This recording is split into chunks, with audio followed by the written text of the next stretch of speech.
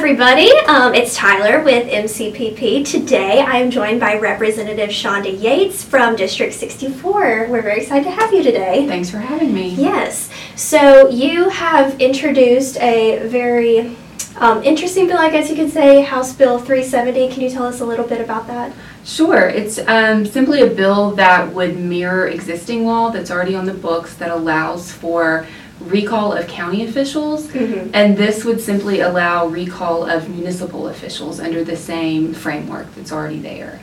Okay, what is that framework? Like, what does that process look like? Sure. So under the existing law that we would basically just be copying, there would 30% of the electorate would be required to sign a petition if they would like to have an elected official removed. That would then be submitted to the governor. If the governor sees that it meets all of the requirements, essentially, he would appoint a 3-judge panel. That panel would then look at the petition to see if it meets the statute requirements, which is essentially stating a claim to show that the elected official has willfully failed to perform the duties for which he or she was elected to perform. If that is the case, then a special election would be called, and the electorate is required to go and vote on whether or not they think that the elected official should be removed from office. So the electorate is involved twice in the process, once in signing the petition, again in the actual election and removing or not removing the official, and then actually a third time in another special election to replace the elected official if the elected official is removed. Okay, cool. I think it's very good when it comes to accountability to have something like this in place. Yes. So is that kind of the reason why you wanted to introduce this bill, accountability and things like that? Yeah, accountability is the main reason. When I was looking at this over the summer, I realized that municipal officials were the only elected officials that had no ability to be recalled at all, either in the Constitution or in statutory law. Everyone else from the governor down, there is some mechanism either in the Constitution or in statute where they can either be impeached or recalled, and municipal officials fell into this weird loophole, and I don't know if it was by accident or if it was intentional over all the years. But this would simply rectify that issue.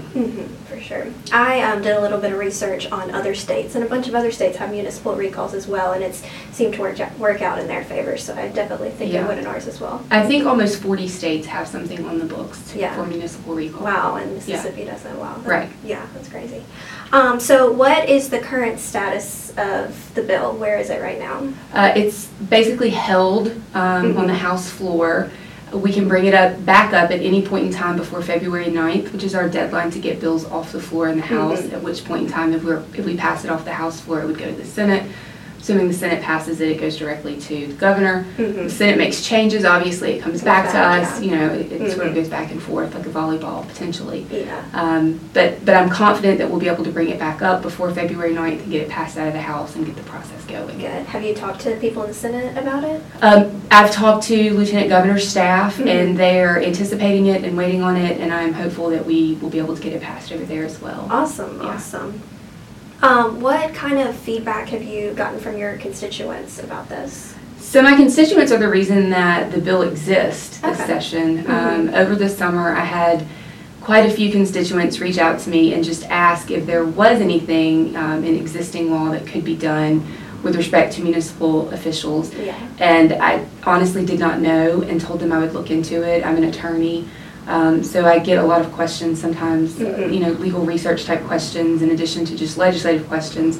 And so I did. I looked into it and sort of dug into it a little bit over the summer, and again found out that there was nothing on the books at all, no recourse in any form or fashion. And so this bill sort of came into existence because of my constituents. Okay, yeah. Well, we at MCPP have been big advocates for a recall, and so when this came up, we were like, wow, this is a really good bill. So we're very much in favor of it and very much support it. Yes. Well, thank you. So is there anything else you have planned for the session? Any other interesting bills or legislation that you have coming up? So yesterday was our deadline to drop legislation, general bills. So I have a bill that would allow residents of Jackson that live in neighborhoods with restricted covenants, those neighborhoods, if they chose to install a well to provide water to their neighbor to their residents, Yeah. they would be able to do so. Okay, cool. I have another bill that would require equity-based billing for water. There's some talk right now about the new third-party administrator that's been appointed over the water sewer system,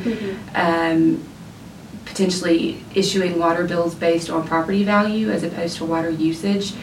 And that's sort of up in the air as to what's going to happen, what's not going to happen, because yesterday was the deadline to drop bills. I did go ahead and drop something that would require water billing to be based on actual usage, which is another thing that my constituents asked for when this new idea was sort of brought up there.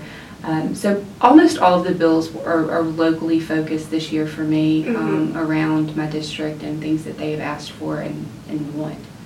Yeah. Awesome, cool. Well, that's kind of all I have. Is there anything else you want to hit on? Anything regarding your bill or anything? No, that's it. Cool. Yeah. All right, well, we appreciate you coming in today. Absolutely. Awesome.